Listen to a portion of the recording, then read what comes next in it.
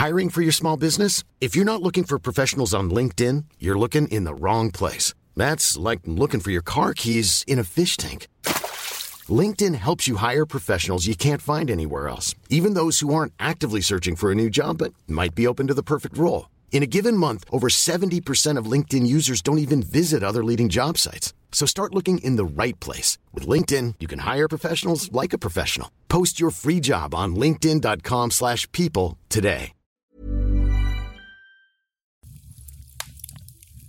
Hello, and welcome. My name is Justin, and his name is Matthew. Yes, it is. And this is Out of the Woods, a Yellow Jackets podcast. And today, we are discussing episode number 5 of season 1. And that should be good, because this is a very interesting and very spooky and ooky and cool episode. Matthew, how are you feeling this evening? Very well. How are you feeling? It's good. Just had some nice pizza and garlic bread. Food stuffs of champions. Quite. Could describe it in really weird ways, like a lozenge of garlic bread or whatever. That was funny. A single sheaf loaf. Beautiful. Okay. Well, yeah, that was good. And we've been talking about new movies we wanted to see. Crimes of the Future by David Cronenberg. It's out in the US. You, dear listener, if you were in that or another country, might have already seen it. But we haven't. It's not out in Australia yet. I really want to see that movie. Yeah, me too. You know, a David Cronenberg case stew movie, like, Jesus Christ, man. Oh, that'd be so good. They won't let us see it, though, the bastards. I'm sure they will eventually. And yes, appropriately enough, we're also discussing a weird and creepy and disturbing episode of a show that is often weird and creepy and disturbing. Episode 5, Blood Hive. And this episode was directed by Eva Sorhag, written by Ashley Lyle, Bart Nickerson, and Amini Rosa, which is also an interesting name. Matthew, what did you think of this episode? Good. Yeah, I liked it too. I like this episode quite a bit. It is sort of episode that I think we might look back on in a season or two's time and be like, man, they set up a lot of stuff in this episode. It is really good. It is overloaded with plot and crazy scenes. It's such a good episode. I am a lot more favorable towards this one than last week's episodes, and I really can't wait to get into it. And just to let you peek behind the curtain, listeners, my notes for this episode are literally 3 times as long as those for the previous episode. So buckle in. And just before we start, let me say, as I always do, that this is not, repeat not, a spoiler-free podcast. Although we'll be discussing episode 5 primarily in this episode, the entire rest of the season is fair game, so you have been warned. And okay, let's get into it. I think I like about this episode, just to start us off, is that the characters are out of immediate danger. Because episode 1 is pre-crash, episode 2 is the actual crash, episode 3 is finding shelter and water, and episode 4 is finding food. So all of that has been taken care of. You know, things can slow down a little bit as the new status quo of life is set up, but they're out of immediate danger. That is incredibly interesting to me in the kind of new society that they build and its new rules and its new imperatives. Particularly certain people that were adept at navigating the old society are not so good at this one. I'm looking at you, Jackie. Oh, we will get into that. We will extremely get into that. And just some notes from last week's episode clarifying. Maple tree syrup. Now this is quoting from the Maple Syrup Cultivation Organization of Canada. The 5 steps involved from start to finish are preparing for the season, determining when to tap, identifying the trees to be tapped and tapping them, collecting the sap, and processing, boiling, evaporating it, filtering, grading, and packing the syrup. That sounds pretty involved, doesn't it? They didn't even cover watering it down with, like, sugar syrup or something to bulk it out so that they don't have to, mine as much tree gunk. Is that a common practice? Oh, if you watch those conspiracy movies, it is. How sad. Anyway, so basically Laura Lee could not have gotten maple syrup out of those trees and had it be particularly edible, apparently. So anyway, the episode begins in the cabin in 1996, and the whole gang is doing some crazy dance moves as they listen to a Walkman play This Is How We Do It by Montel Jordan. Matthew, I'm not even going to ask you what you thought of this song. Good. Yeah, so the Yellow Jackets, minus Misty, and plus Harvey, he's getting down to it, do a series of dance moves to this song, including the Running Man and the Bart Simpson, the latter of which was not one I had encountered before. And the first time I watched this episode, I thought, oh, okay, this must be the universally recognized sociocultural mainstay, this is how we do it dance that everyone was doing back in 96. Okay. But later researchers informed me that this is not in fact the case, and this is not a recognized dance number. Oh, is it not? No, I had the same thought, but yeah, no, they're just freestyling it. I could have sworn I've heard people say that before, like as a dance that they do. This is how we do it dance. Oh no, I thought you meant the Bart Simpson. Oh no.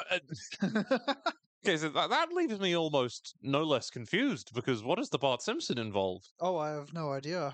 Perhaps maybe there's the Do the Bartman dance. Is maybe that what you're thinking more of? I don't think I was. Okay, well, regardless, they're doing a dance and they're getting really into it, having a great time. Great choreography, I have to say. Coach is snapping his fingers to the beat rather adorably, and even Travis, who is seated next to him, can't quite manage to look dismissive about it. So that's how you know it's good. And I have to say, I think this has got to be some sort of pre or post game ritual they did pre-crash. You know, they shouldn't have. You wouldn't assume they'd have choreographed such activities in the woods, but hey, maybe. You know, such activities are vital for staying sane, like sing-alongs. Yeah. If you were trapped in the wilderness, what song do you think you would like to engage in a group sing-along with? Well, black metal's kind of out, isn't it? Depends on who you get trapped with. Yeah, good point. I'd like to think that someone overhearing the resultant screaming would actually be able to decipher what we were screaming about. Some random Norwegian farmer being like, "Oh, it is the devilish possessed screaming trees of autumn. I will leave them alone and not call this rescue helicopter." Yeah, no, I'm gonna settle with no comment. Yeah, I'd probably go mind by System of a Down. Sorry. Interesting choice. Yeah. Anyway, the audio cuts out, unfortunately, in the middle of their amusing revelry. And Van tries to hit it to get it to work again, but to no avail. She comments, "Has hitting something ever fixed it?" Which, that fixed my old computer a lot, actually. Yeah, I guess it just depends if you're the Fonz or not. That is not even the first Happy Days reference we have in this podcast. And Mari suggests maybe try blowing on it. I love Mari. Van takes his advice, but to no avail. And just when he thought that was the worst thing that was going to happen, a mysterious creaking noise emanates from the attic. As you do. As you do. And they all react to that, and Lottie is like, "You heard it too?" An interesting line that kind of tells you she has, for a while, been hearing things that nobody else can. And, I love bossily skeptical Ty. She's like, "Not only do I not believe in the supernatural, but nobody else is allowed to either." Yes.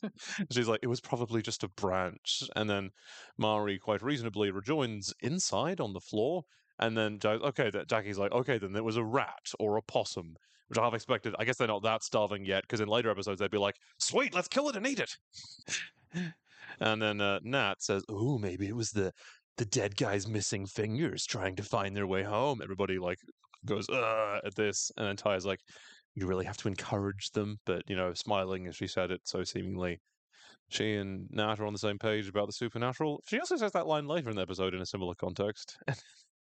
And then Ty is I love Ty in this episode. And then Coach Ben tries to get a handle on the situation and says, "You know what I think it was?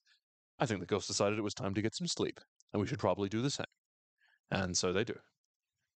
And so the next morning, Misty is approaching a sleeping Ben in his room. And as the music swells, so does his schlong. Because Ben is packing some morning wood. The dude is bringing some heat. Like, dude, congrats on the pipe. Like, he's got some stuff happening in that region. Good for him.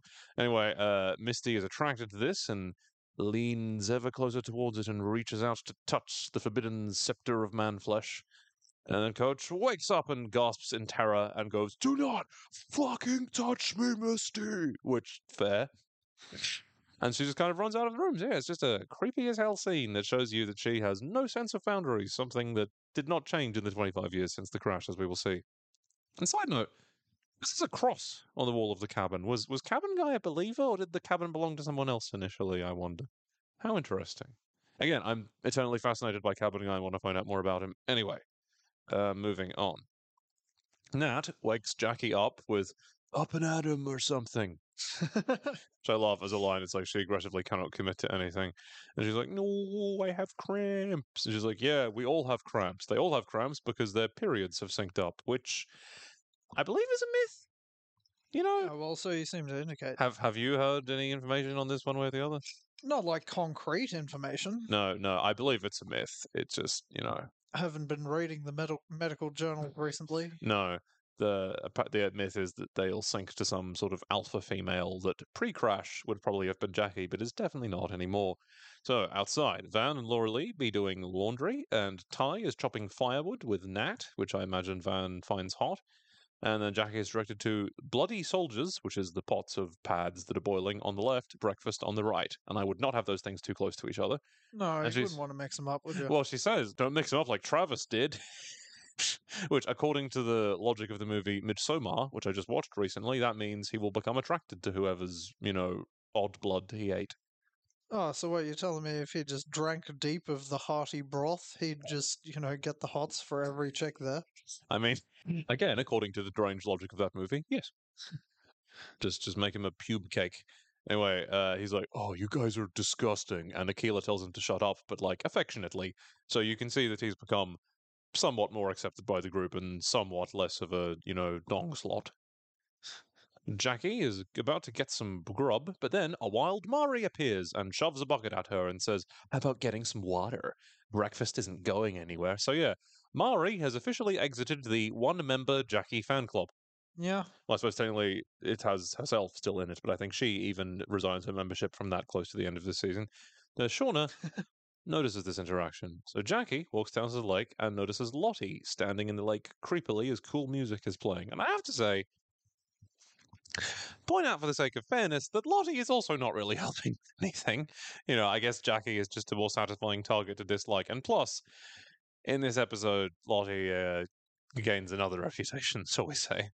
And so Jackie says, "Aren't you cold?" And Lottie says, "Yes, I thought it'd be warmer," which is terrifying. She's out of the lake, looking out at the horizon, and she says she thought it'd be warmer. Is she seeing the future? Is she seeing a certain very warm event that happens in that direction later on in the season? I love Jackie's slightly confused yet deadpan right in response to this statement. So yeah, Jackie is struggling with the bucket as she makes her way back to the cabin. Apparently, she does not have a lot of upper body strength. Not a lot of UBS. No, More just plenty of IBS. Yeah, I imagine they all do. Yeah, she's more based on exercising the leg department. Van looks at Ty make fun of Ing Lee towards Jackie as if to say, "Oh, look at this bitch." And this is interesting. Ty shakes her head slightly in response as if to say, "Don't make fun of her." Which is interesting because later on in the season, Ty becomes more sympathetic to Jackie for various reasons. But at this point, is she still kind of, I think she just kind of wants to keep, at this point, it's just wanting to keep the group together and wanting to plug any leaks, as it were, in the social dam. So yeah, Shauna offers her a hand, and Jackie's like, "Why are you so chipper? Don't you have a blood sacrifice between your legs like the rest of us?" And Shauna says that she is late, and Jackie says, "Lucky you're a virgin, or we'd really have to worry." Ouch. Fucking ouch, Jax. Shauna looks worried. I gotta say, I don't really hate Jackie. I find her to be an interesting and fairly sympathetic character, but watching this episode, I kind of understand why some people do. She's sort of laying on the, little twatish comments in this episode, or at least this bit of this episode, quite thickly. Anyway, Shauna looks worried, both about her periodic situation and Jackie's gradual alienation from the group. And we cut to modern day, where Shauna is texting Adam, who apparently wants to be punished, which I don't think is that much of a surprise. And she burns some toast, and Callie walks in and is a twat about this event. She's like, "Oh, don't worry, I was trying to cut back on carbs anyway." You're like 17 if you're making your own damn breakfast, And she informs Shauna about an Uber pre-auth on her account because she is going into the city with Cleo and Lynn. It is Halloween, and Shauna says, I'm sorry, did you mean to phrase that as a question?" Which is amazing. And Callie says that she does not want to stay there for Halloween because she does not want to sit on the porch in some 90s character costume that nobody even remembers. And then Shauna says, "The people who matter recognize Daria, okay?" So Shauna cosplaying Daria is amazing. Callie not having heard of the great show of Daria means that further proof that she sucks. Yeah, no.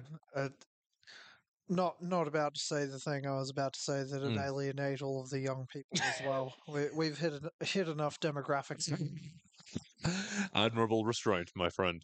So that brings another question, which is what Yellow Jacket's character is which Daria character? You know, Brittany is Jackie, obviously. That Uh, was an easy one. yeah. Is Shauna Daria or is someone else Daria? Hmm. I think Nat is probably Jane. Is there anyone for Van to be? Hmm. Maybe. Oh no, Ty is Helen. Ty is definitely Helen. You know, overachieving person who achieves to fill the void inside themselves. Yep. Who's Misty? Oh, is any up? Okay, hot take coming at you. Upchuck? Like, I know it's not a perfect fit, but they both have the sort of romantic strategy of if I try 100 times, 99 times they'll say no, but that one. Okay, I'm sure. Scattergun logic there. Precisely, beautifully phrased. I'm sure we could have a bonus episode of parallels between Yellow Jackets and Daria. Anyway, Can't wait for that one. Jeff appears and says, "Ari, Callie, you shouldn't be so hard on her," which, what the fuck? Shauna correctly says, "Our daughter is an asshole." And she's like, "I don't understand why I'm the only one in this family who thinks that actions should have consequences," which, again, as I have said before, because other Yellow Jackets have said some variation on this phrase in the present, a very, very interesting thing for you guys to believe, given your past actions. Hmm. And then Jeff is like, "Do you really need to go to this book club thing tonight?" So a potential reading of this scene is that he suspects that it's not actually that, and he's trying to sort of call her bluff, but, well, we'll see.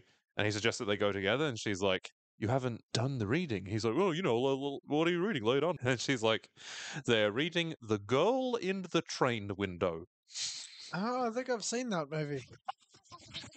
You've probably seen The Woman Across the Street from the House Across the Window, Wood Street. What? With Kirsten Bell? Precisely. Excellent. Anyway, that's just such a, like, we asked an AI to write a book for basic 30-something people to read. And they did. Yes. And they will continue to do so for their Yes. various purposes. And Shauna says that he doesn't want to come because it will be the opposite of a sausage fest. And he's like, "A clam bake." And he's like, "No, you don't need to do that." Good try, though. An extremely cute and funny interaction between them. They do have amazing chemistry despite their current marital problems. And Jeff says that he can appease the local goblin community alone this year, which, lol. Cut to Natalie in the present. She is watching a TV program about UFOs in her hotel room, which is basically the dream. And she's wearing a Pink Floyd shirt, which, I mean, talking about this, what I wouldn't have thought she'd be into Pink Floyd, you know? No, it doesn't seem like the most obvious, but I mean, they are very good. They are so- very good, yeah. I figure Nat is a The Wall and Wish You Were Here girl. Yeah. I, I mean, the latter of those has a dude on fire on the album. yeah, cover, so, yeah. you know, I that makes sense. I can't really imagine her getting down with like More or Ummagumma or Obscured by Clouds. No, not really. All those albums. Or even the Division Bell or anything. Hey, what's the one that's the final cut is the one that is all about Roger Waters' daddy issue, so she probably gets really down on that one. I changed my mind. That's probably her favorite. Anyway, bizarre digression over. Kevin rings her and informs her that Travis's toxicology report was clean, and he hopes that it'll help her rest easier, that he might have been suicidal, but at least he didn't relapse. And then he offers to hang out again, which, you know, nice one, Kev. Smooth, keep it cash. She says she's getting another call. She isn't, and blows him off. And he sighs, you know, poor guy. As Chris Isaac would say, "Give me a sign or let me know we're through if you don't love me like I love you." Deep, man. Yeah. Misty, who we cut to also in the present, is dressed as one of the cats from Cats, because of course she is, because it is Halloween at her workplace, and Nat rings her and says that uh, she wishes for Misty to contact her guy to break into Kevin's email. And then some small children, one of whom is dressed as a doctor, are trick-or-treating in the Aldo's home and complain that it is boring. I don't know why they're doing so during the day, but whatever. And she pranks said children by turning off the EEG machine or EKG machine, I can never remember, of the elderly Aldo lady that is next to her and says, "Doctor, doctor, and come here and help." And then they run away screaming. She either does not realize that this will scar them for life or more likely does not care. Dude, I fucking love Misty. I used to be disappointed that BuzzFeed designated me as her, but I'm just going to embrace it. Yeah, she's batshit. She is batshit, and you're also Lottie, according to BuzzFeed. So, what a great podcast we make. And yeah, I have a logistical question about this scene. Was that a real, like, EKG machine? And if so, was that lady just already dead? Well, I don't know because Or can you just plug one of those into the wall and it will show a pulse or whatever? No, this is yet another thing we should know Well, more about. yeah, I don't know. You would have thought if you turned the damn machine off, instead of displaying like a flat line, it'd just turn off. Yeah, no, Right? Look, dearest listeners, if any of you know more about these machines than we do, which is not difficult, please write in and tell us how that would work logistically. Anyway, cut back to the past, as Shauna is squatting to urinate and grabs her chest region, apparently experiencing some pain in that sort of quadrant. And she goes over to the bloody deer carcass that is hanging upside down above a bucket of blood, much like the bar that Mr. Staggerly liked to visit. So Shauna dips a pad in some blood from the deer carcass to fake having an odd. And Ty bursts in at this moment and looks curiously at her, and they're like, sorry, no, it's fine. And you can see the cogs turning in Ty's brain. She's like, why would she need to fake having an odd? Unless Anyway, cut from that to modern Ty, where she is interacting with somebody on the phone, and Simone is in the room, and she gets off the call, and she informs her wife that she is trailing by 20 points in the suburbs. Now, another thing that only I give a shit about, it's a state Senate seat. Those are tiny. You know, like, because it's state, like, it's only one state. The individual electorates are so small, they would cover maybe a suburb. How the fuck is there the suburbs? You know, I'm not a politics guy. no. The show cannot seem to decide whether she is running for state or federal. And Ty laments her inability to kiss that twattish lady from the previous episode's rich old liberal ass. And Simone says, "Well, you've never been good at being anything but yourself." How very right you are, Simone. They kiss, and it's adorable. God damn it, these actresses have amazing chemistry. It's a pity that their relationship between the characters is ultimately doomed, because they are really cute together. And unfortunately, Biscuit Vag blocks them by growling. And Ty hears a strange howling in the distance. And she's like, do you hear that? Simone does not hear that. How interesting. How interesting that previously in the episode, Lottie was hearing something that others don't hear in the past. And now Ty is in that position. How the worm turns. Ty sees a wolf on the street outside the window.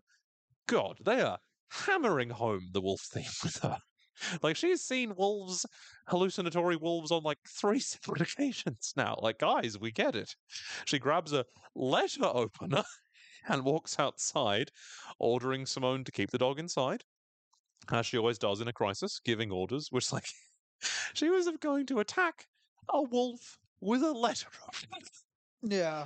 Oh my god, I love Ty so much. She's probably a bit outmatched, but you got to give her points for trying. Precisely.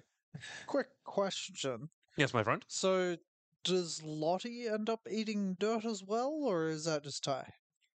So far, that is just Ty. But Okay. Lottie will be eating, I'm sure, many interesting things as we go along. I honestly think Lottie kind of transcends sexuality. She's not like gay or straight or bi. She is just Lottie. She is her own category. So she's not even asexual. No. She's made her own category of sexuality. She is all of them and none.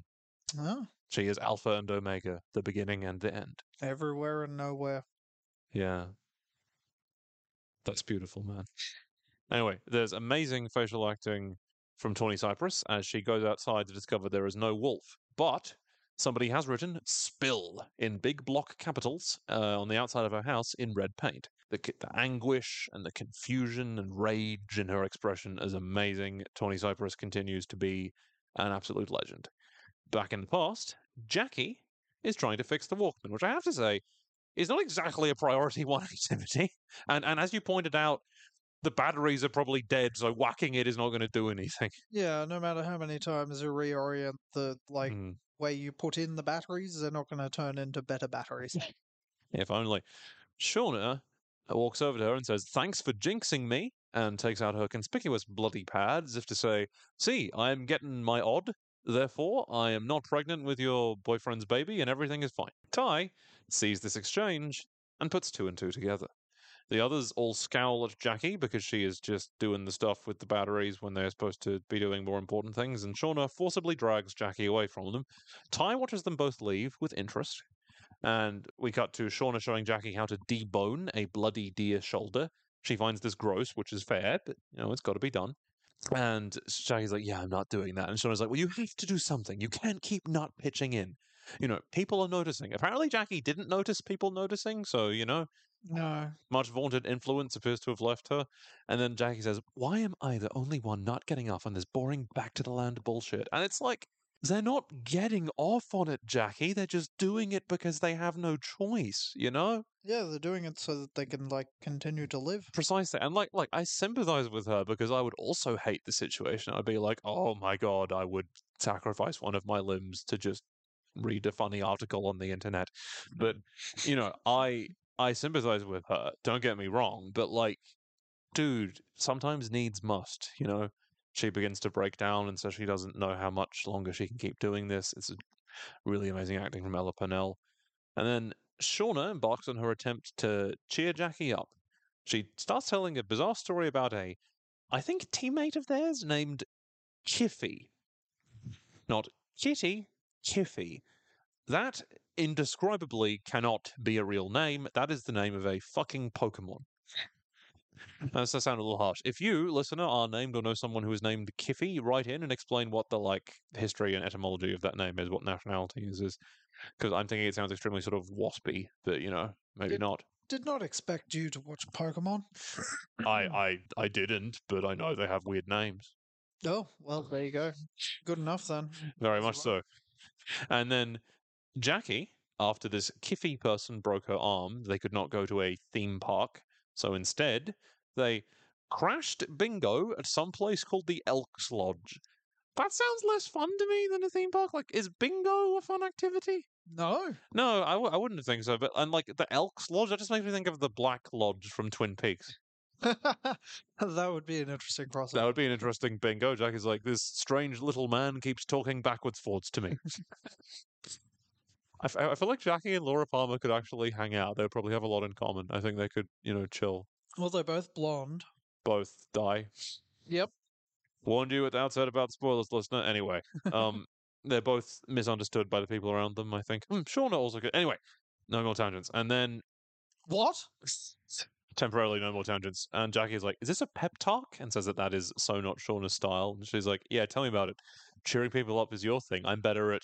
And Jackie supplies, making people feel judged? Ooh, cutting up dead things. And it's like, dude, Jackie, please, she never really intends to seriously hurt someone's feelings, but she's constantly making all these comments that are just slightly annoying or slightly getting under your skin. It's like the death of 1,000 cuts, Yeah. To be clear, the rational response to that is not to have sex with her boyfriend. It would be to confront her on it. That's still inexcusable. But, it would be kind of hard being her friend for various reasons that are not really based around her being malicious. So yeah, she says that Shauna is kind of turning into a badass out here, which, yes. And then Shauna, oh, this is very interesting. Shauna says that Jackie taught her how to be like this. I think if she did so only by providing a negative example. I'm shitting on Jackie on this episode. I don't mean to shit on you, Jackie. I'm sorry. I sympathize with you a lot. And then Shauna says that you make people feel like things are going to be okay just by showing up and being your dumb, hot, awesome self. At least you always did that for me. And for the people in the fandom who think that Shauna wants to schlop Jackie, that could be some pretty good evidence. Throwing her as dumb, hot, and awesome is good. Jackie says that she is still not putting a knife through a fucking deer knee, but resolves to do something else. And Shauna gives Jackie the heart necklace back. Last seen, well, not last seen, but most prominently seen in the first scene of the show where it is attached to a person who gets spiked. So even though we know that things turn out a certain way, the necklace, it's a good visual symbol for this person is fucking doomed. And here's the message of this scene, because they call back to Jackie inspiring the team, inspiring Shauna, is that Jackie might not be super great at the physical menial task, but what she can do is inspire people, act as a social director, take people's minds off things with fun events. If this were a D&D party, she would be a bard. She can't get up to much stabbing, but she can inspire everybody else to do better stabbing and spell slinging and stuff. Yeah, fair enough. Yeah, which she was very good at before, but she will see out here that her abilities to do so have their limits. But yeah, the seed of an idea is planted in her brain. They hug. Shauna looks concerned as they do so. Presumably, she is concerned about her, incipient little bun in the uterus. And cut to the present, where Sammy and his moms come back from trick or treating. He was dressed as an enormous sandwich, and Biscuit was dressed as a hot dog. And I don't know, Matthew, if I were rumored to be a cannibal, I probably wouldn't dress my son up as a sandwich for Halloween.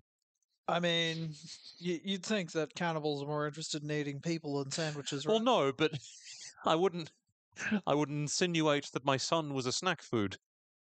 Well, to a cannibal, everybody's a snack food. Yes, and that is precisely the impression I'd be trying to avoid. Yes, but see, they're not attracted. It's like that bit where Peter Griffin goes into the jungle dressed as a clown, and he's like, "See, you guys are stupid. They're going to be looking for army guys."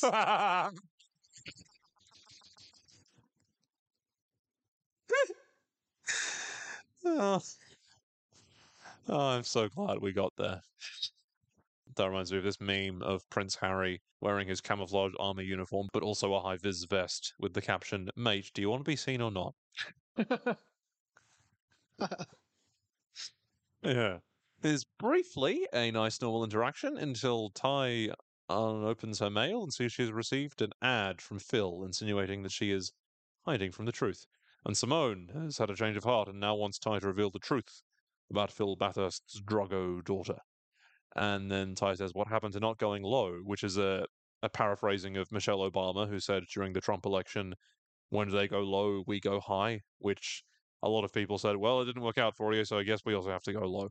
Expected me to zig or zag, but I zug. Quite.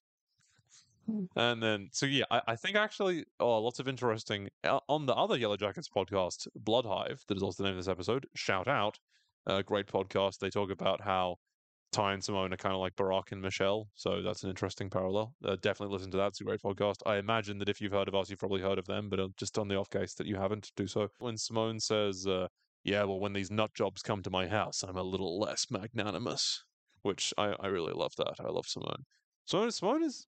I've been really appreciating her in this rewatch. She's one of my favorite, like, minor, non-horribly fucked up characters. Not that there's much competition in that field. As Ty is putting away Sammy's Samich costume, she discovers under his bed a tin of red paint. Oh noes!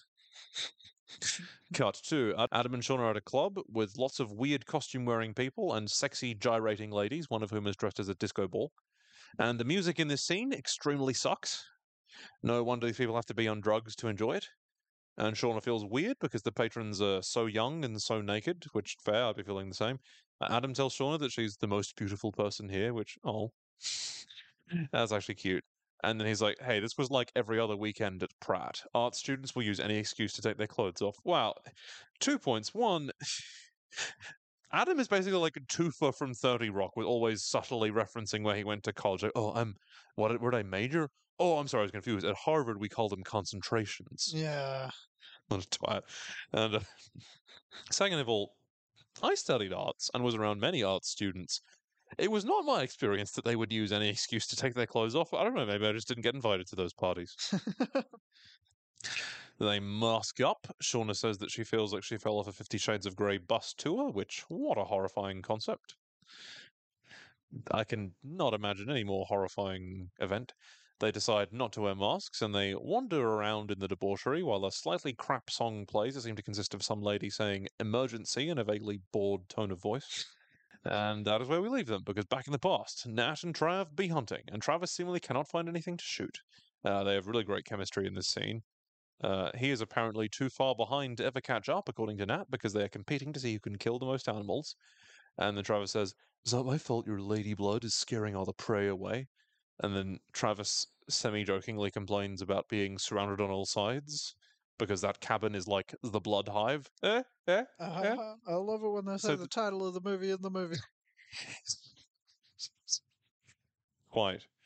Side note, what is a blood hive? Like a hive of blood? I just suppose the Dylan was like, your mind is roiling like a hive of worms, and worms don't live in a hive, so it already feels unnatural.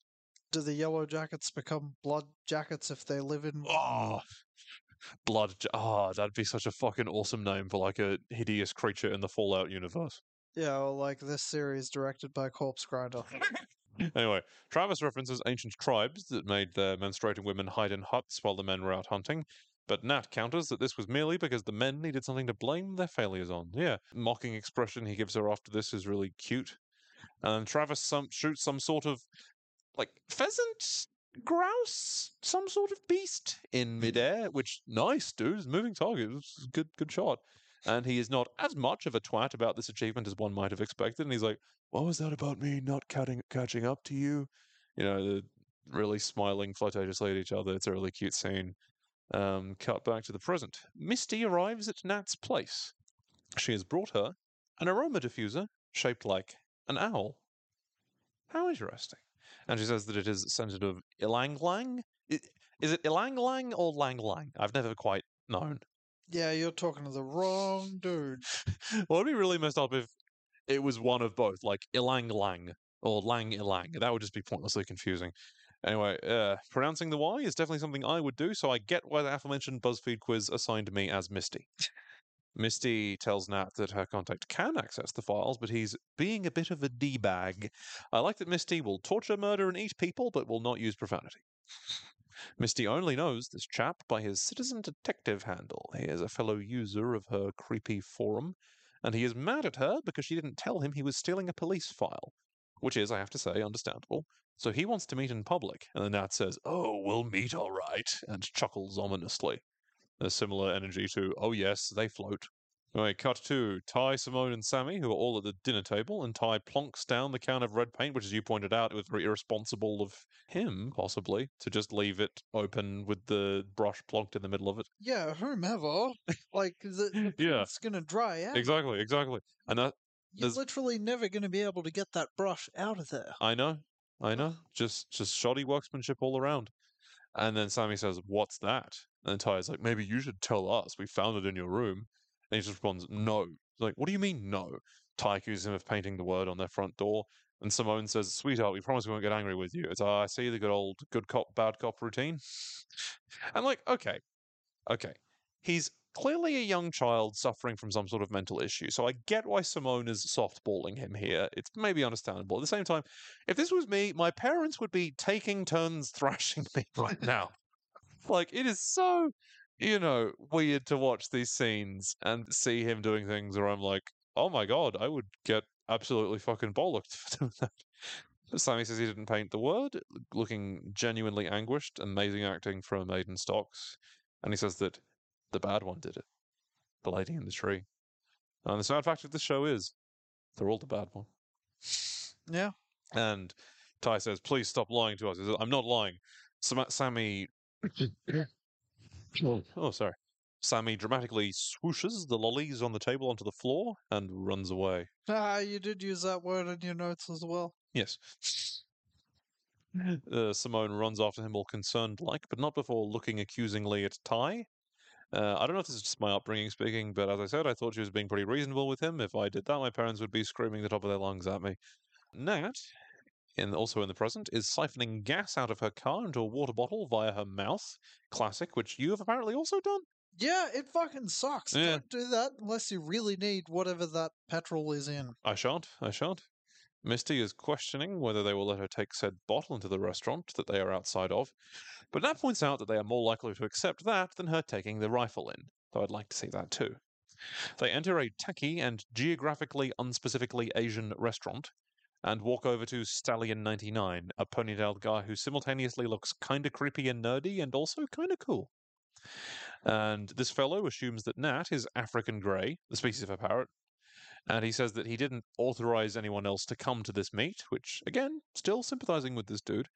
This dude demands to be a part of the operation. He points out that the stiff in this file doesn't exist, meaning Travis's false identity, which Nat clumsily deflects by saying, "No shit, because he's dead." And Misty pours some gasoline on the fellow's crotch, and Nat threatens to light his wang on fire with her lighter. "If the question is me going to jail for lighting your dick on fire with that file, fucking try me." Amazing acting from Julu. And the fellow wisely acquiesces to this and says that they are crazy. And as they walk out, Nat says to Misty, "You should ask that guy out. You two have so much in common," which she should. They do. Misty doesn't seem to like that idea, but I think it's a good idea. Anyway, cut back to the past, and I was excited to finally get to this. Cut to drum roll, please. Ty and Van in the past beside a tree. Van is making shush motions. They wait for the other girls to wander away from the area, and then they start making out, and it is really cute and adorable. The good ship Vaisa has set sail, baby. And Jasmine Savoy and Liv Hewson have absolutely fucking phenomenal chemistry together. Really, almost all the couples in the show do, apart from Sean and Adam, and even then, sometimes they're making out. Oh, it's so cute. The height difference is so cute, and Van's pushing up against the tree, and they're giggling. Oh, it's so sweet. Just prepare audience slash Matthew in advance for me to be really cringy about this couple. Yep. I love them. I'm like, oh man, why couldn't I have that in high school? I mean, apart from the being stranded in the wilderness part. Yeah, not even going to go there. They seem very into it until, that is, Mari screaming interrupts this reverie. Ty does an absolutely amazing sigh/eye roll, or sigh roll, if you will, at this development. And then Nat laughs and they walk back to the cabin. Back at the cabin, Mari seems to think there is some kind of spider or object on her. She is frenziedly scratching herself. She was standing under the trapdoor. Interesting. Shauna and Aquila run over and don't see anything.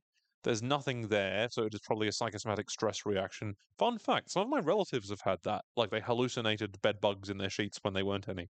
I've definitely woken up from a dream, Mm. but not quite been awake and just hallucinated my bedroom wall being covered in a multitude of insects. Wow. And then just freaked out, and by the time I actually woke up, I was out of my bed in the doorway. I've done stuff like that too. My dad, when I still lived with my dad, he said that sometimes I used to yell in my sleep, "Please don't kill me." That's probably not a sign of great things going on in your subconscious. Oh no, not the most excellent development there. Yeah. So yeah, Ty dickishly yet funnily says, "Must have been the ghost." And Mari very earnestly is all, "Don't say that." At this moment, Jackie has a brainwave and suggests having a seance. Now, we'll debate the pros and cons of that at the end of this scene. Kind of seems like a terrible idea.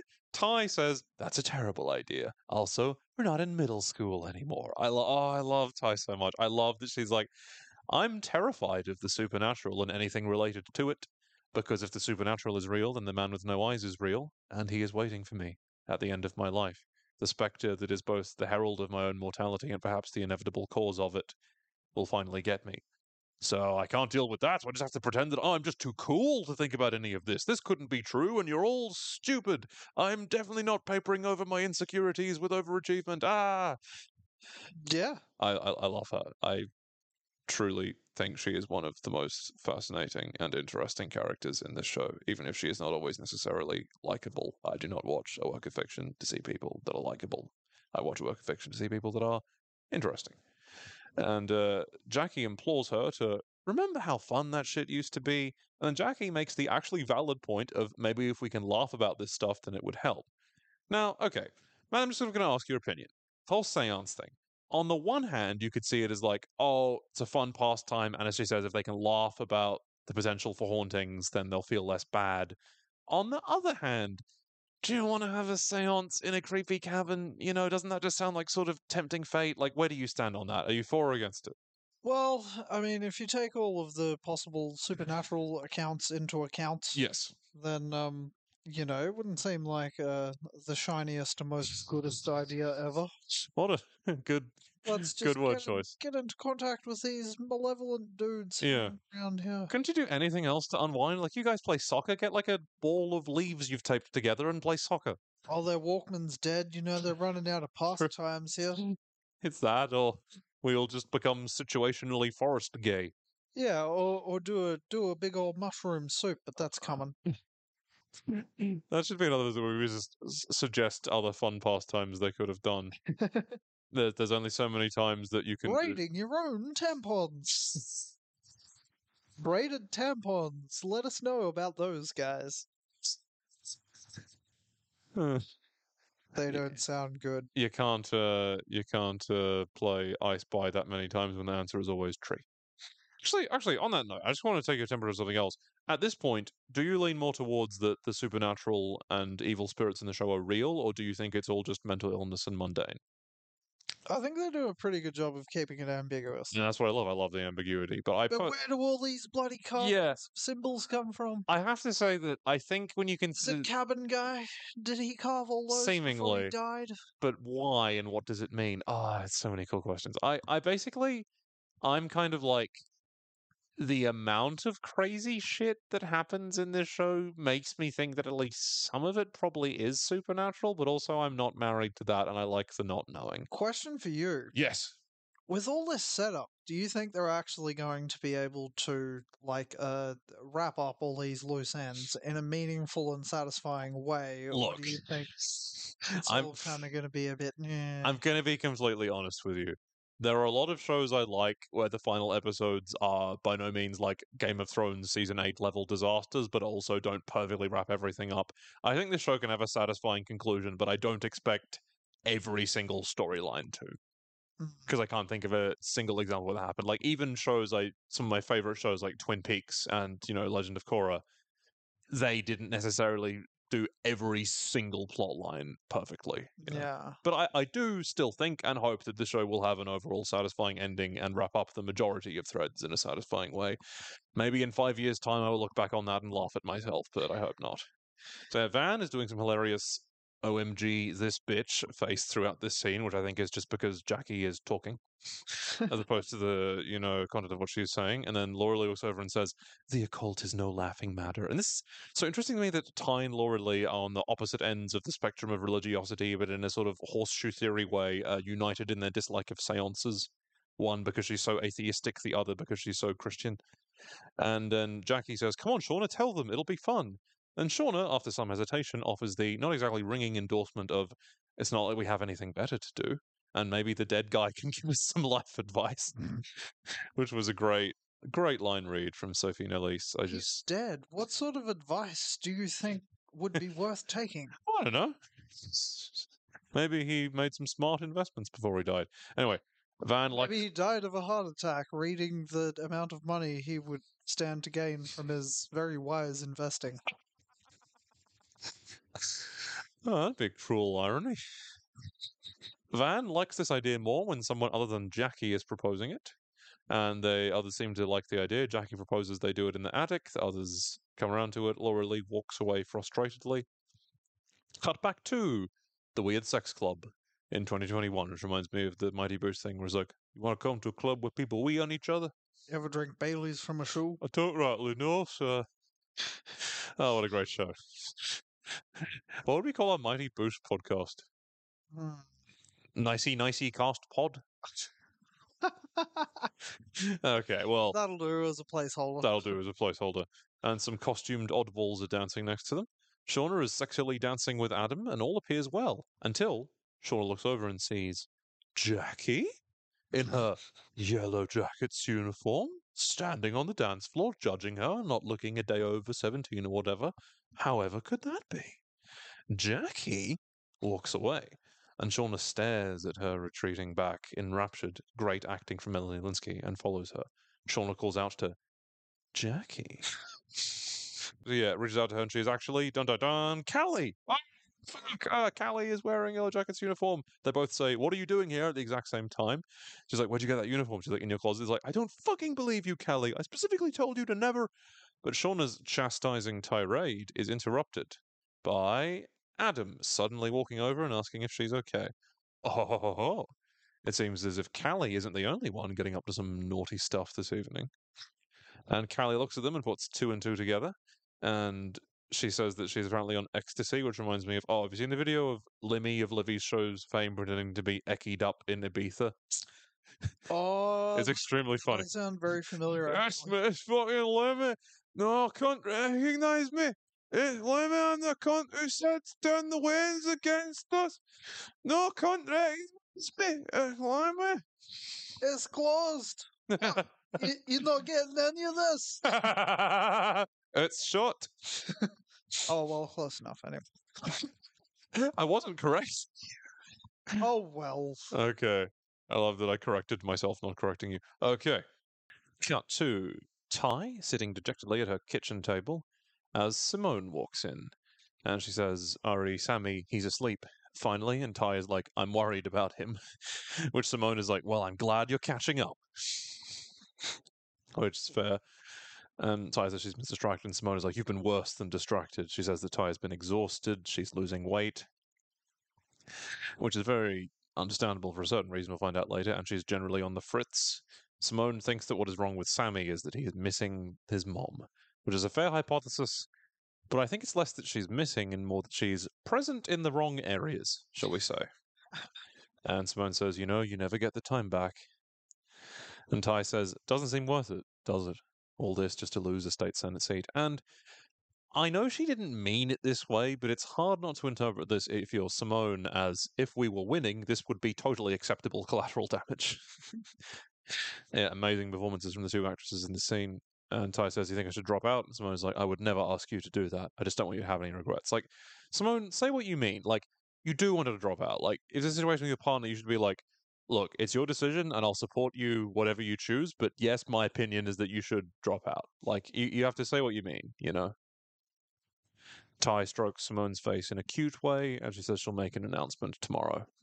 I wonder how this will go. Even when I watched this the first time, I was like, there is no fucking way she's actually dropping out. Yep, not happening. Ty rides things to the bitter end. Phrasing? No. Cut 2, back in 96. Misty is bringing Coach Ben some tea to help with the swelling in your leg. Definitely not your cock. Lol. He wordlessly accepts this, still clearly and justifiably cheesed out by her. In the attic, Jackie and Shauna are arranging candles, and Jackie says, no, not like that. Typical. She instructs her to put them on the marks that are already there, saying that this symbol thing is totally seancey.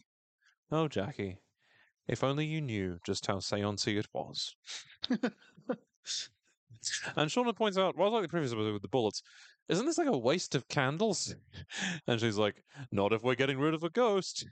Which is somewhat flimsier justification than the one in the previous episode, but whatever, it's a show. Cut 2, some sort of, I'm sure we'll debate on this point.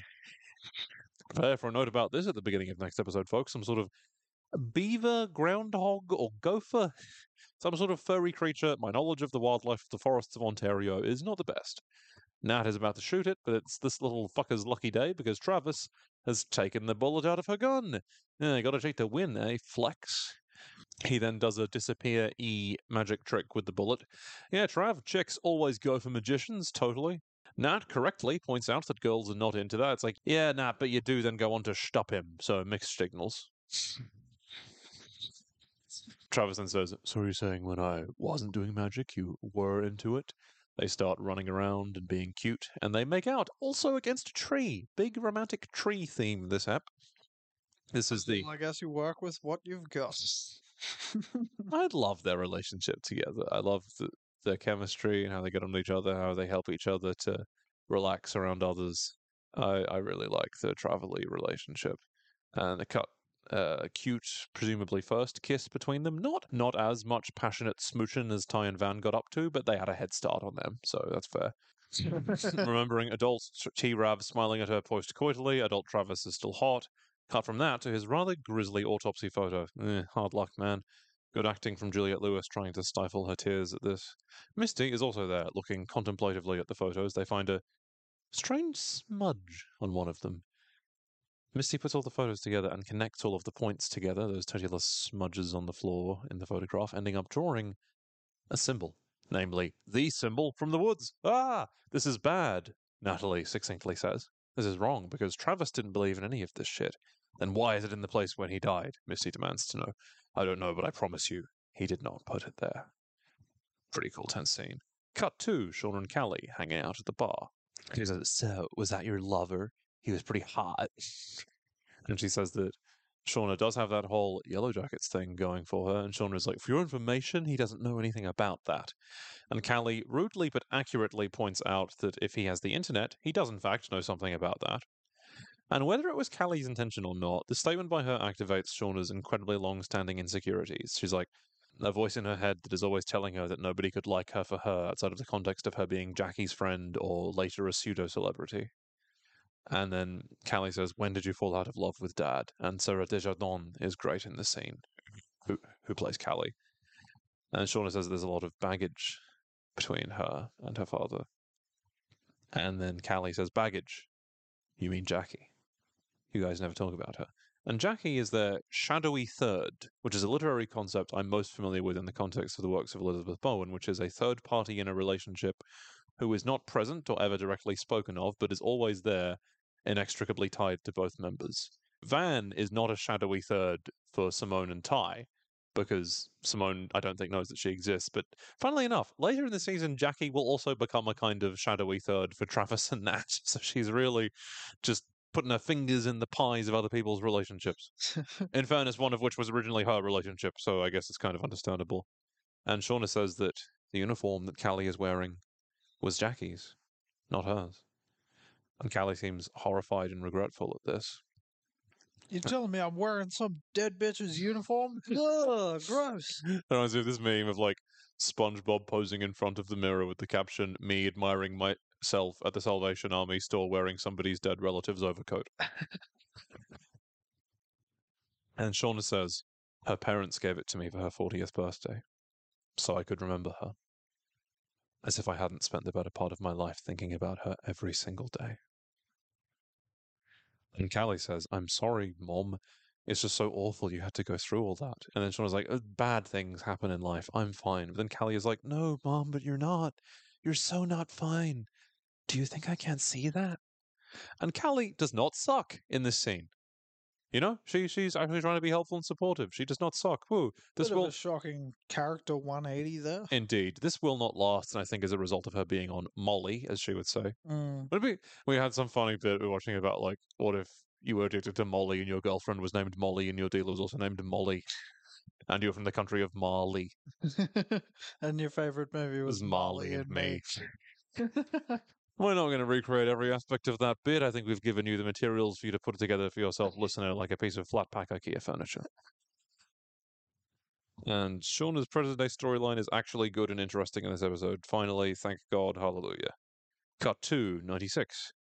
Everyone is sitting in a circle in the attic, and Jackie is smearing X's of goop on everyone's heads. It is apparently dirt and deer blood, which, ew. I was going to say, like, you can eat blood, you can make a pudding out of blood, you know, you should save the blood. Yeah, but you don't make pudding out of dirt.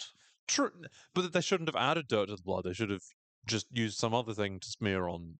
They're teenagers, you know, you can't get that mad at them. Anyway, I love how the motif of the X's on the foreheads foreshadows something that will occur later. Jackie raises her hands supplicatorily, and Misty immediately copies her. Classic Misty, try to attach to the highest status person in the group and copy them.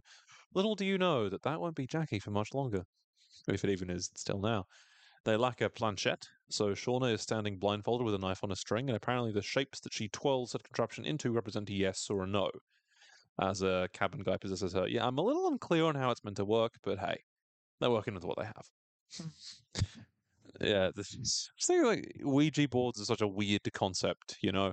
Like, imagine if you're just some guy that died 500 years ago in like the Ottoman Empire because a grain silo fell on you, and then the next thing you know, a bunch of 13-year-old girls are asking who Chad from Homeroom has a crush on. What a surreal experience. Anyway, Shauna says, "It is I, Jacques," in a deep voice. It's kind of funny, and people laugh at it. And Van asks the first question, which is, "Dear Dead Hunter Guy, did OJ do it?" Everyone laughs, and Jackie's like, "Come on, guys, real questions." It's a real question. It's a very real question. Yeah. Mari asks if Principal Bazonsky is screwing Mrs. DeWine, and apparently he is. It is certain. Everyone laughs. Akela asks if they hadn't crashed, would they have won nationals? And the knife says no, apparently not. Everybody good-naturedly boos. Jackie looks around the room, beaming. So far, her morale-boosting plan is working. So far. Downstairs, Ty is sharpening an axe with a knife. Laura Lee is reading the Bible and the plane manuals, and Coach is just chill suffering on the couch. Chill suffering. Quite. Ty, seeing that Laura Lee is reading the manual, says, "If you're thinking about flying that thing, you're even crazier than those idiots upstairs." Which is good, albeit rudely phrased advice. And this is Ty's version of being nice, because even though she says she's crazy, she says the implicit message is, we are both right to think that those people up there are dumb. And Laura Lee says that her grandpa used to fly a Cessna. It can't be that hard. Ty looks at her with a fucking seriously expression, which Jasmine Savoy is excellent at providing. Laura Lee concedes that it probably is, in fact, hard to fly a plane, but there's no harm in reading about it. And then Ty is like, Coach, are you listening to this? And he's like, no. Which is just me, severely tired and exhausted, hanging out with my younger cousin. Just sitting in the corner, chill suffering. Yeah. I love Steven Kruger's performance. I don't think, all the great actors in the show, he doesn't get the credit is due. He really brings so much life into this poor, long-suffering man.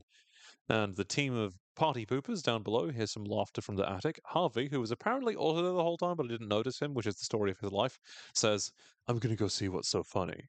And Ty rolls her eyes. The girls are talking about whether one of their classmates' boobs are fake, which is a bit mean. You know, it's not very nice. It's funny, but it's a bit mean. Nat says they're obviously fake. You really need a ghost to tell you that? Harvey sits next to Travis, who says, I thought I told you to stay downstairs. Good instinct, Trav. Good instinct. He should have. But Harvey survived a plane crash and watched his dad die. Your protective instincts are highly misguided. He's I think he can handle a seance. Apparently, Boob Girl's parents got divorced recently. It could have been guilt money, which, as Mario pointed out, is just creepy. I want to say, I love the subtle, the non-expositional nature of the writing of the show, where like they don't provide the intro to this conversation.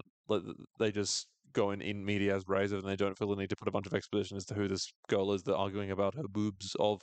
It's good. It's more realistic writing. I prefer it that way. It's not like written by committee.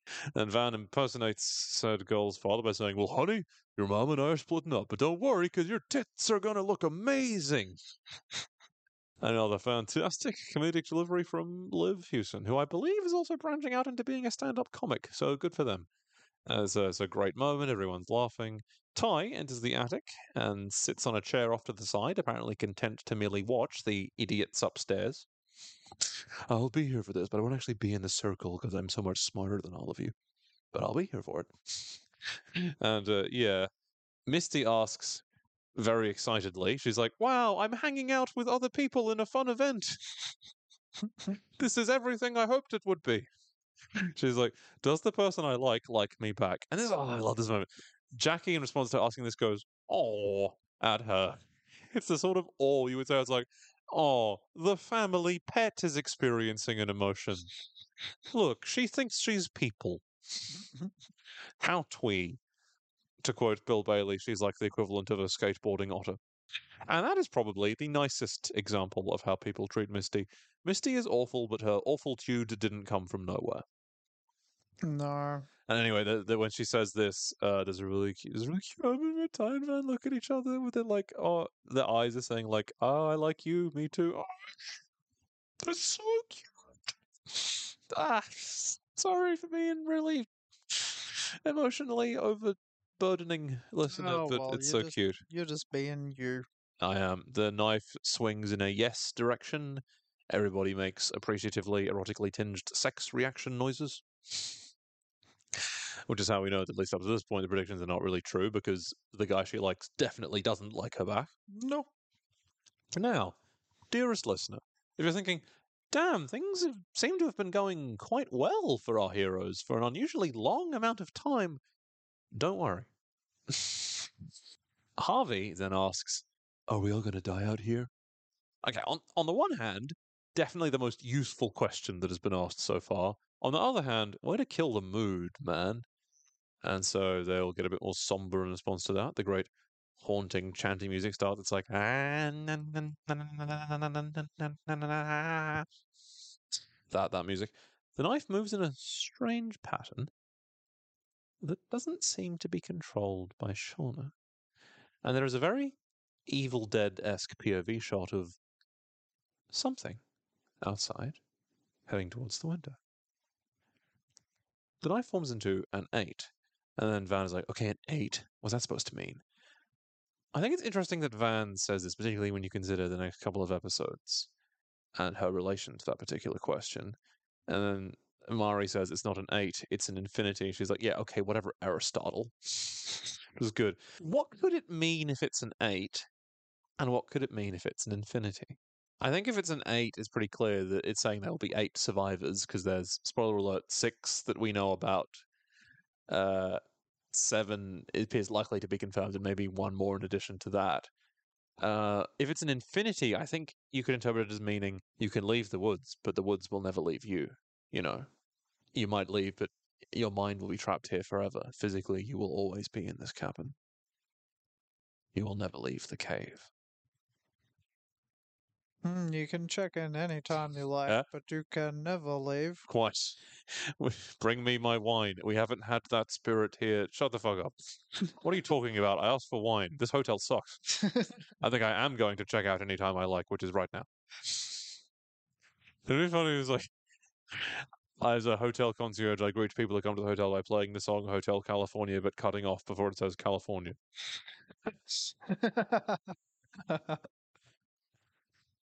Okay. Lottie looks out of the window, and the POV shot of the something rushes towards her. She begins to scream uncontrollably. The wind blows the window open and extinguishes the candles. Plunged into darkness. Lottie is going, ah! Everyone is freaking out. Jackie, I have to say, quite practically, good job, who has the matches. Lottie is hyperventilating, amazing acting from Courtney Eaton. This made me feel really bad for her. Shauna, Van, and Aquila are trying to comfort her, but she's still freaking out and hyperventilating and screaming and saying, it wants.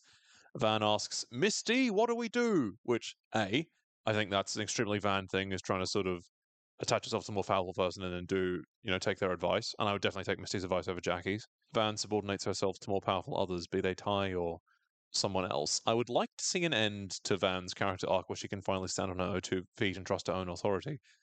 But I don't think this show is that optimistic about human psychology. I think everybody's kind of just going to get more fucked up as we go along. Yeah, and then Mario says, Lottie, I swear to God, if you're fucking with us. She keeps saying it once, because I think she's like possessed. Travis is just standing around scowling. Jesus, dude, you are not the best in a crisis. Lottie says that it is hungry and begins giggling in a terrifying manner and says to Shauna, it's in you already. It's in you. Do you think she means the baby or something else? I think that's what she means. Maybe it's like in Being John Malkovich, where the baby is a vessel for the dormant consciousness. Yeah. Great movie, by the way. Ty clinging to rationality, and who knows that Shauna is pregnant, and presumably can assume that is what is being referred to, says, Lottie, knock it off. This isn't a game. Lottie begins creepily speaking French, a great language to choose. And the funniest exchange of the episode and one of the best of the season is here, where they're like, Jackie, wasn't she in your class? Yeah, but she sucks at French. Well, what's she saying? I don't know. I suck at French too. And Van is like, well, damn it, Jackie, try not to. Yeah. You know how you suck. Just, try Suck how less. to not do that. Have you considered not doing that? Yeah. Poor Jackie. Fun fact, Sophie Nellis is French-Canadian and speaks fluent French. Laura Lee, alone with Coach down in the house, overhears these freaky noises from up above. Lottie says, in French, there is blood here. And then says, there's blood where, Lottie? And then Ty is like, you really have to be encouraging her, Van. Second time in the episode she says that. And Van gives Ty a hilarious, bitch, do not test me expression. And asks if there is blood here or out there. Downstairs, Laura Lee implores Coach to do something, make them stop. And Coach is too busy looking very ill to do so. Lottie then says in English, you must spill blood. Lottie then smashes her fucking head into the window. Coach aggressively vomits. When I first saw this, I was like, oh fuck, he's dead. And then hilariously, Laura Lee just leaves him and runs upstairs. Like, I'm sure she went and checked on him afterwards, but if I were him, that would inspire a lot of confidence if I was like being incredibly sick and vomiting and the one person then just ran out of the room. It's like, oh, okay, I guess I can just deal with this. Yeah. Don't worry about that. Yeah. You'll be right. Lottie's forehead is bleeding. I think it is very important in terms of what happens later in the season that Van is one of the people trying to help Lottie. Laura Lee runs up to her and yells, the power of Christ compels you! The power of Christ compels you! And thrusts a Bible towards her. Van has another hilarious, really, expression at this development. After this method does not work, Laura Lee just fucking throws the Bible at Lottie. And this causes her to instantly snap out of it and go, "Oh, what the hell, Laura Lee?" She's completely back to normal, apparently. And Mari asks the very pertinent question, what the motherfuck just happened? Very valid. Cut to 2021, where modern-day Ty is at a press conference. She kisses Simone adorably before she and Sammy step onto the sidelines. Ty explains why she called all these folk here on such short notice. Again, let me be a broken record about the fact that this is a state senate race. This many reporters would not give a shit, even if she was a minor celebrity and rumored cannibal. But also, it's a show. She looks at her notes on which she has written, "My opponent, Phil Bathurst, has waged a worthy campaign." But before her eyes, his name changes to Spill,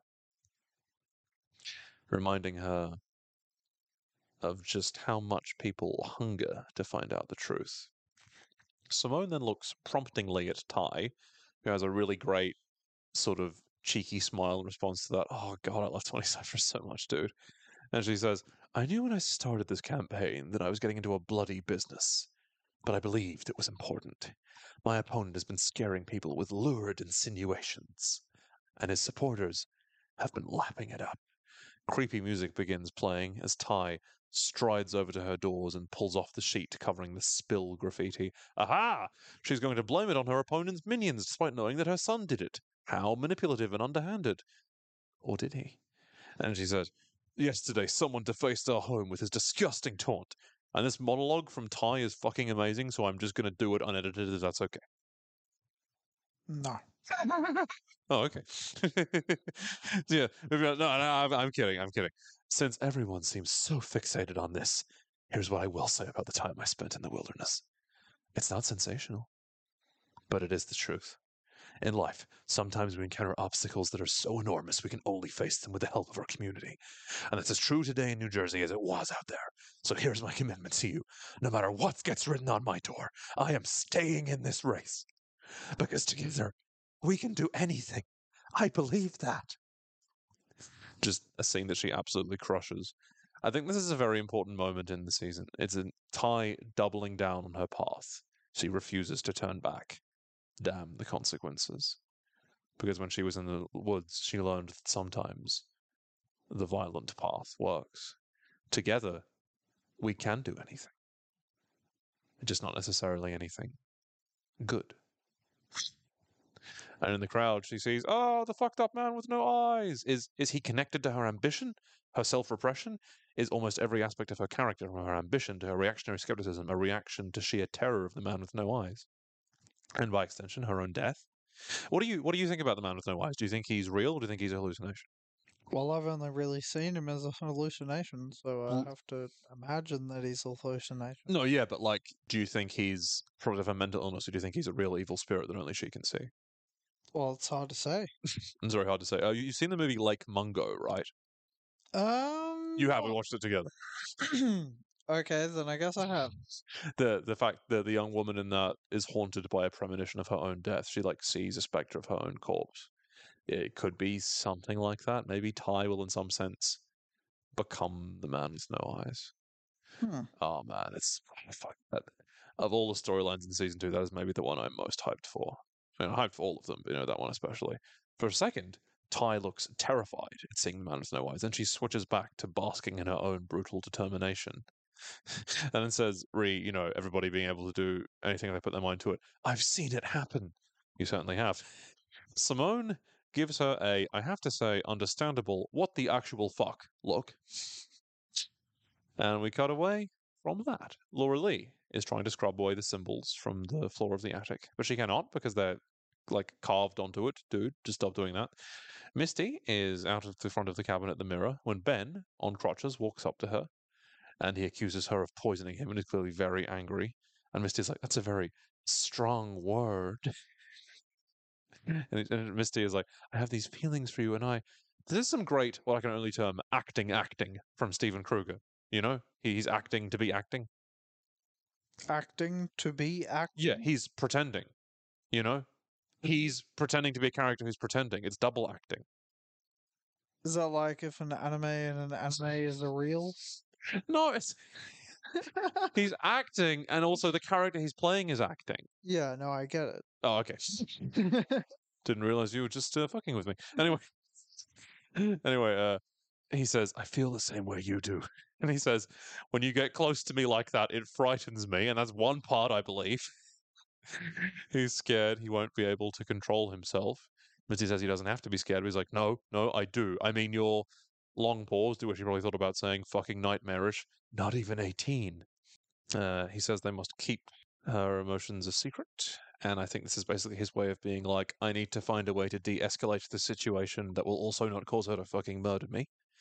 And then he says that she helps him to be strong, which I think is true. I think it's just true in the opposite way that she thinks, because it's actually in the sense of you help me to be strong because you scare the shit out of me, Mm. which hey, still works. Got to inside. Keela, wearing a rather lovely jumper, I must say, says, "Do we think it's still up there?" Ty does what she does best, ordering people around for their own good. She's like, "You all need to stop. There's nothing up there." She correctly, if a bit insensitively, points out that Lottie's been acting weird for weeks. And Van, for one, looks very skeptical of this assurance, and Lottie, whose head is now bandaged, is sleeping oddly peacefully in her cute herringbone pajamas. Poor girl, I just want to give her a hug, you know? Poor girl. Sean and Jackie are lying beside each other, which has been their usual sleeping arrangement up until this point. Ty, to prove that the attic is safe, says that she will sleep there. And she asks, "Who's with me?" Initially, nobody is, and she's like, "Fine, more room for me then." I will definitely say this for Ty. I think you've got to give her this. She isn't afraid to, like, put her money where her mouth is, and she isn't afraid to take the unpopular stance. You know, she swims against the current. Just keep swimming. Good advice. Van shakes her head, which, I both love in a writing sense and am heartbroken by in a fan sense how, even in the very first episode where they're confirmed to be a couple, the very issue that will ultimately drive them apart is also shown, which is their differing attitude to the supernatural. Yeah. And Well, like every Scully's got to have a Mulder. that's such a good comparison because A, Van loves the X Files. B, they are such Scully and Mulder. Oh man. And she's also redheaded. Oh man.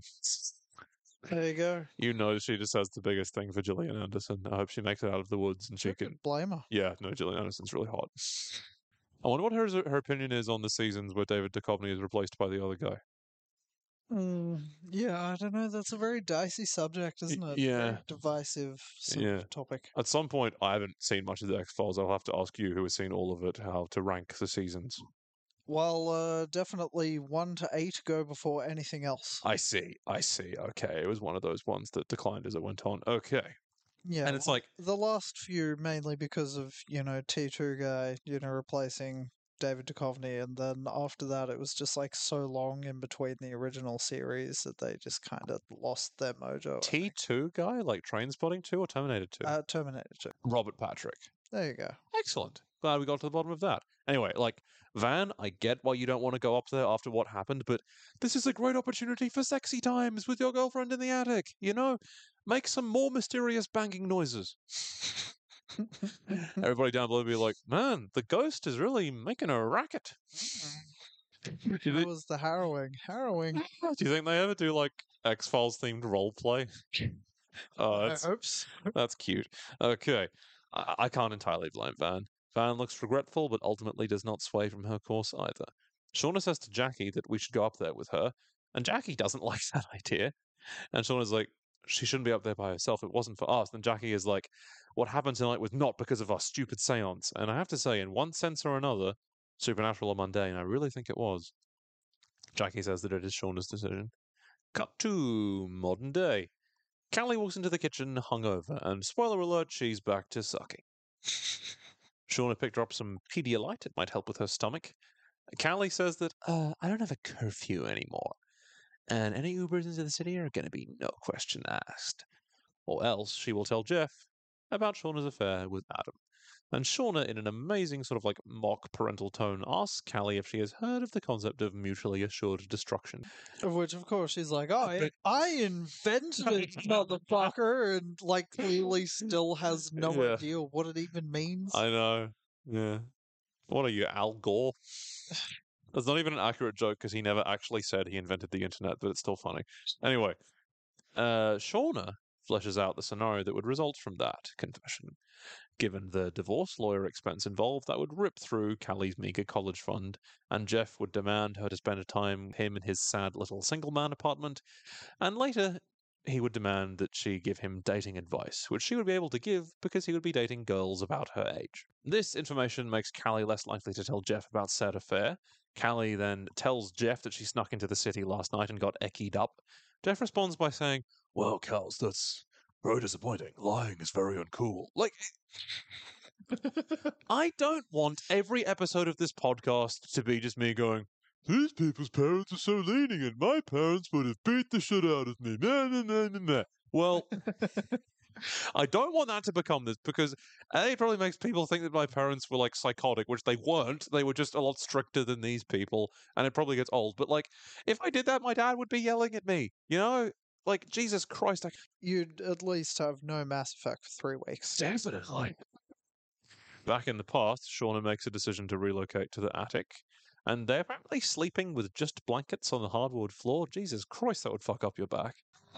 I don't know, it's not necessarily bad for your back to sleep on a hard wooden floor.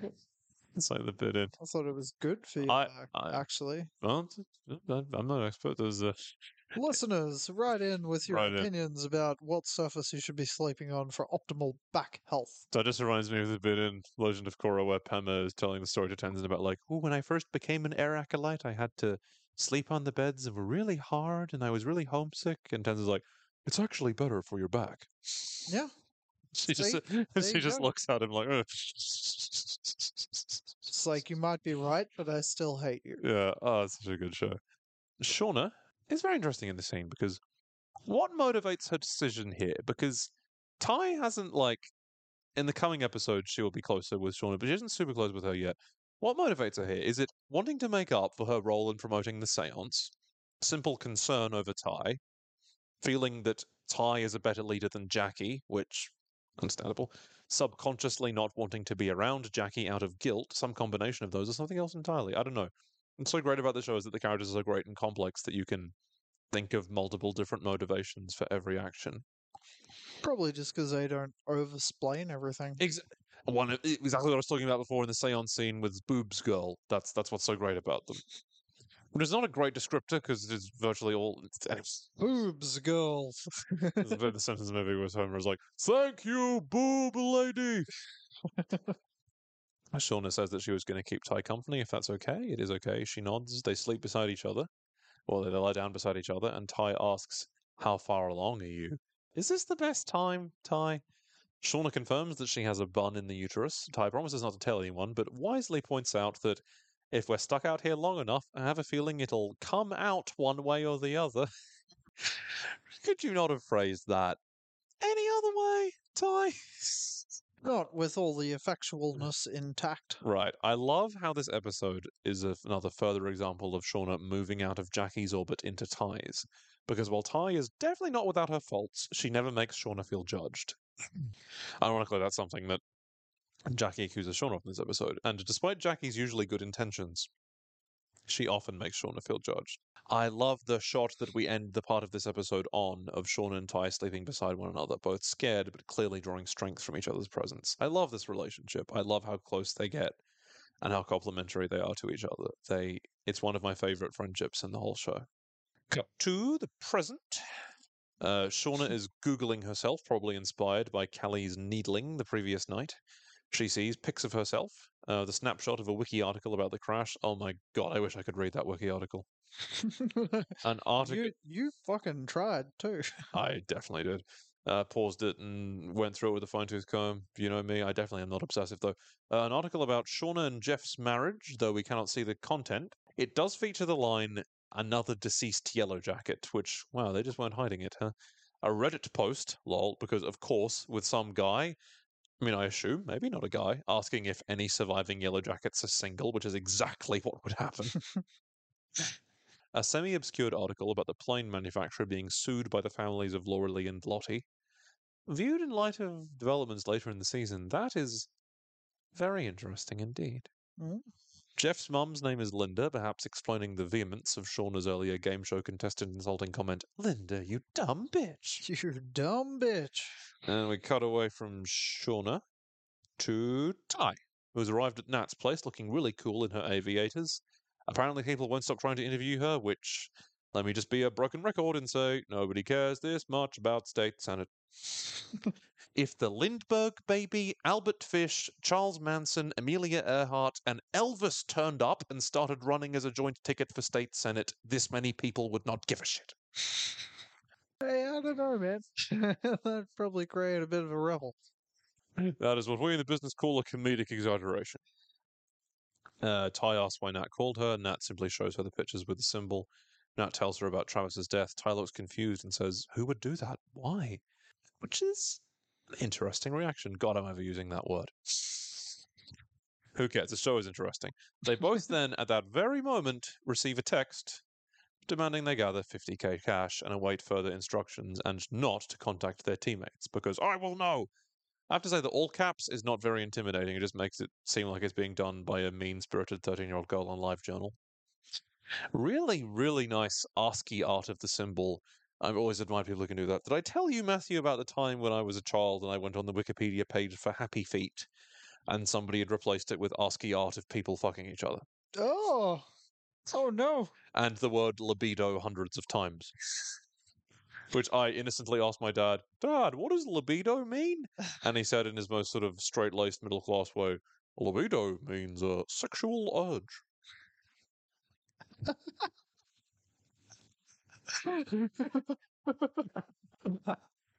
Shout out, Dad. I love you, man. He's a great guy. Very sort of like, this is going to be a difficult conversation somewhere down the track. I was surprised I escaped this for this long. Quite. Ty tells Shauna that Travis is dead, and Shauna says she already knows. Over the phone, that is. And we cut to Misty watching all of this from the hidden camera in her nocturnal avian ilang-lang dispenser. Which I feel like at this point, you should just be X-raying all of Misty's gifts automatically. Yeah. That'd probably, be a wise move. Natalie, kind of freaked out by this discovery, asks how she knows this. Ty says that Misty called Shauna. Natalie responds by saying, "That conniving, poodle-haired little fucking freak." Despite everything she has done and is currently doing, I still felt bad for Misty when she looked really sad in response to this. And that is where we end the episode. I gotta say, this was such a good fucking episode, dude. Like, after last week's more of a mixed bag, the show is thoroughly back on track of setting up so many interesting character conflicts and new character relationships. Amazing seance scene. Great. This episode is just like, it has everything you want out of a Yellow Jackets episode. Some action, comedy, drama, romance, fucked up spooky shit. Great episode. Definitely the best episode since the first two. Do you have any further thoughts on this, my good man? Yeah, probably about as good as it gets without mushroom soup. Oh man, we are both so fucking hyped for that episode. Oh, I'm pretty hyped, man. I would be astonished if that episode is less than like 2 hours long. Okay, so don't have any further thoughts, my friend? No, not usually. Well, I don't either.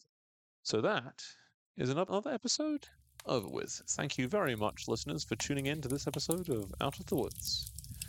Be well. And remember, we're not out of the woods yet.